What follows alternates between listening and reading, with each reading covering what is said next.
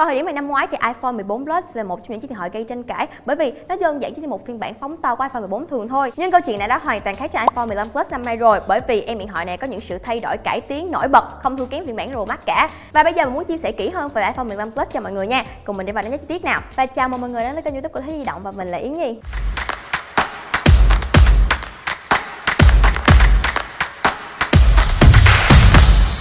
Hiện tại iPhone 15 Plus đang được mở bán tại Thế Di Động với 5 phiên bản màu sắc khác nhau là hồng, vàng, xanh dương, xanh lá và đen. Bên cạnh đó cũng có 3 phiên bản bộ nhớ là 128GB, 256GB và 512GB. Mọi chi tiết về sản phẩm mình sẽ để đường link dưới phần mô tả, mọi người tham khảo nha.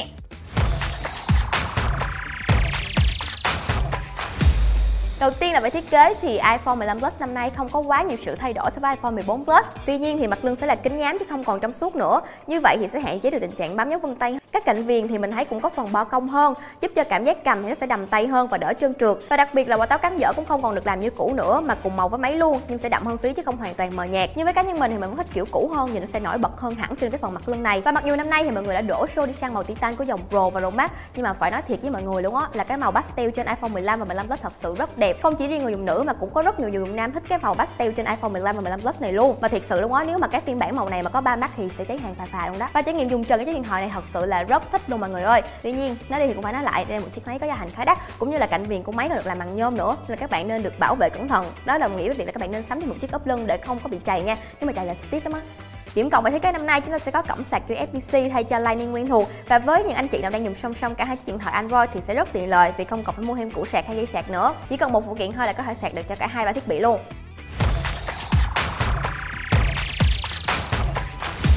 Tiếp theo mình sẽ nói vào màn hình thì đây cũng chính là một điểm cộng cho chiếc điện thoại này. Với iPhone 15 Plus thì chúng ta sẽ có một màn hình là 6.7 inch chạy trên tấm nền OLED và độ phân giải là Super Retina XDR vô cùng sắc nét, tần số quét 60Hz cùng độ sáng tối đa là 2000 nits. Và bản thân mình cũng đánh giá cao khả năng tái tạo chi tiết trên máy. Các chi tiết đều được rõ nét và khá là đẹp, đặc biệt là màu sắc hình ảnh cho ra rất là chân thật. Và một điểm khác khiến chiếc máy này trở nên đáng mua là bởi vì năm nay iPhone 15 Plus đã sở hữu Dynamic Island rồi. Trước đây khi muốn trải nghiệm tính năng Dynamic Island này thì chúng ta bắt buộc phải sở hữu iPhone 14 Pro Max. Thì năm nay Apple đã có sự cải tiến vượt bậc khi được trang bị tính năng này trên tất cả các phiên bản iPhone từ thường đến cao cấp đều có. Và tất nhiên có điểm cộng thì cũng phải có điểm trừ rồi. iPhone 15 Plus của chúng ta năm nay vẫn chưa có 120Hz anh em à. Và tất nhiên thì chúng ta cũng không được trải nghiệm công nghệ ProMotion như trên các dòng Pro nữa. Máy vẫn còn được trang bị tần số quét chỉ 60Hz thôi. Con số này là khá thấp, nếu như không muốn phải nói là rất thấp so với một giá bỏ ra hơn 20 triệu nhưng chỉ đòi lấy một chiếc điện thoại có màn hình 60Hz thôi thì mình không thích điểm này. Nhưng mà cái thao tác trên máy vẫn cực kỳ ổn định. Với bản thân mình thì trước đây mình dùng iPhone 11 cũng 60Hz, nên là khi chuyển qua 60Hz trên iPhone 15 Plus một lần nữa thì mình vẫn cảm thấy rất là bình thường, không hề ảnh hưởng đến trải nghiệm gì của mình hết. Tuy nhiên thì đối với anh em nào mà trước đây dùng 120Hz quen rồi á, như là khi sử dụng trên 13 Pro Max này, 14 Pro Max mà muốn chuyển qua 60Hz lên trên iPhone 15 Plus thì có thể cảm thấy hơi ảnh hưởng một xí. Nên là nếu mà anh em nào cũng muốn chuyển qua thì nên cân nhắc nha.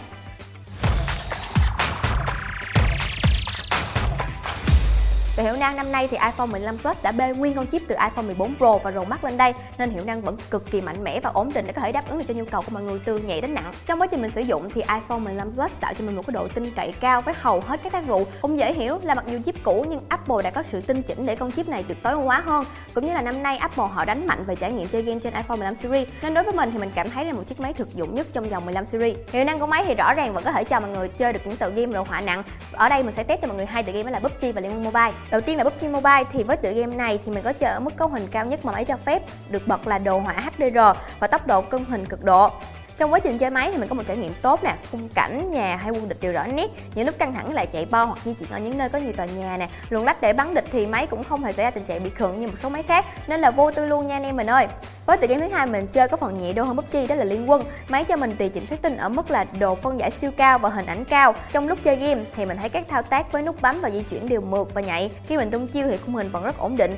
Ngoài ra mức độ chi tiết lẫn hình ảnh trong game đều được máy tái tạo rõ ràng và sống động. Và cho dù máy cho mọi người chơi ở mức độ họa max setting đi chăng nữa thì mình cũng không khuyến khích mọi người chơi ở mức độ họa này, bởi vì mình có thử trải nghiệm thì chơi khoảng 2-3 trận game thôi thì máy đã có tình trạng nóng lên ở phần mặt lưng rồi, nên là đây cũng chính là phần nhược điểm của máy. Nhưng để công bằng mà nói thì phần này cũng đã được cải thiện đi rất nhiều so với dòng tiền nhiệm rồi, và thậm chí là còn có đỡ nóng hơn iPhone 15 Pro nữa. Mặc dù đây là nhược điểm nhưng bù lại thì iPhone 15 Plus đã cho chúng ta một cái hiệu năng rất ổn định, chiến game cực kỳ vô đối. Bên cạnh đó thì mình cũng có đo điểm benchmark trên iPhone 15 Plus thì điểm CPU đơn nhân là 2618, điểm CPU đa nhân là 6600 và điểm GPU là 22988. Ngoài ra thì mình cũng có đo 3D Max thì tổng điểm nhận được sẽ là 2675 và FPS trung bình sẽ là 16.0.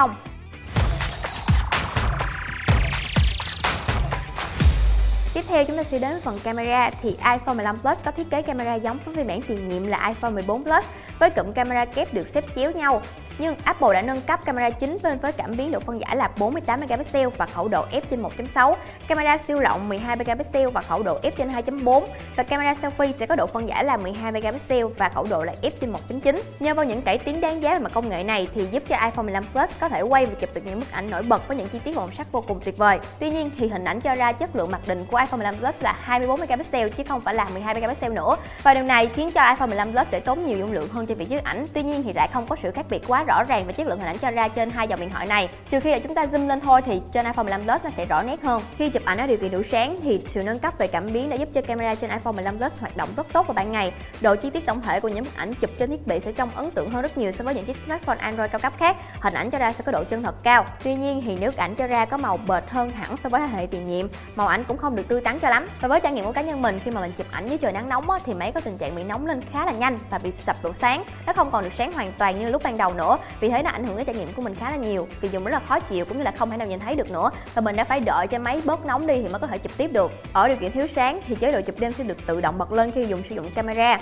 Hình ảnh cho ra sẽ có độ chi tiết tốt nè, độ tiêu phản và màu sắc cũng khá tự nhiên. Tuy nhiên vẫn có tình trạng bị noi nhẹ, mặc dù cũng không có ảnh hưởng đến tổng thể hình ảnh. Chế độ chụp đêm trên iPhone 15 Plus thì vẫn giữ lại được những chi tiết trong bóng tối chứ không làm cho chúng quá sáng, màu da cũng được tự nhiên. Còn khi chụp ảnh selfie thì ảnh cho ra tự nhiên, có độ chân thật cực kỳ cao nhưng màu vẫn bị bệt nha. Và độ chân thật chính là điểm mà mình không thích trên camera của em máy này, bởi vì nó chi tiết quá, nó chi tiết tới từng cái cục mụn trên mặt mình luôn. Bởi vậy mà khi mình chụp hình thì mình sẽ cảm thấy nó không được đẹp cho lắm. Nên là chị em nào mà đang tính mua 15 Plus thì có thể lưu ý phần này nha. Bên cạnh đó thì camera trên iPhone 15 Plus cũng sẽ có một vài nhược điểm khác, như là nhược điểm lớn nhất sẽ là không thể lấy ghép được khi quá gần, cũng như là sẽ không có autofocus. Nhưng mà điều này thì cũng dễ hiểu thôi, bởi vì Apple muốn phân biệt được giữa các dòng thường, dòng Plus so với các dòng Pro và Pro Max. Nên là nếu anh em không chụp các chi tiết quá nhỏ hay chụp quá gần thì phản hồi trên camera vẫn ổn, chất lượng ảnh cho ra vẫn rất là ok, nên là không cần phải quá lo lắng về điều này nha.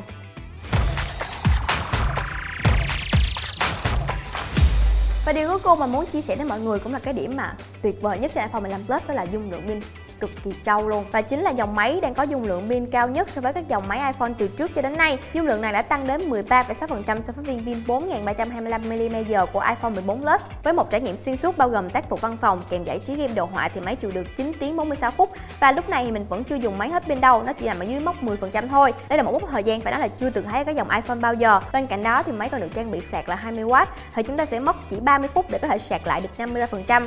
Và sạc đầy chỉ trong vòng là 1 tiếng 34 phút. Và điều này thật sự là bất ngờ bởi vì nó nhanh hơn đáng kể so với iPhone 15 Pro Max luôn. Tuy nhiên thì đây vẫn là một thời gian tương đối thôi, không quá nhanh như một số điện thoại Android khác. Nhưng mà rõ ràng thì việc sạc 20W nhanh hay chậm này cũng không hề ảnh hưởng gì đến mình cả. Đối với cá nhân mình thôi nha, bởi vì mình đã xài đủ cho một ngày rồi thì tối đêm chỉ cần việc cắm sạc lại thôi, nên ngày hôm sau xài tiếp không ảnh hưởng gì hết, đủ dùng.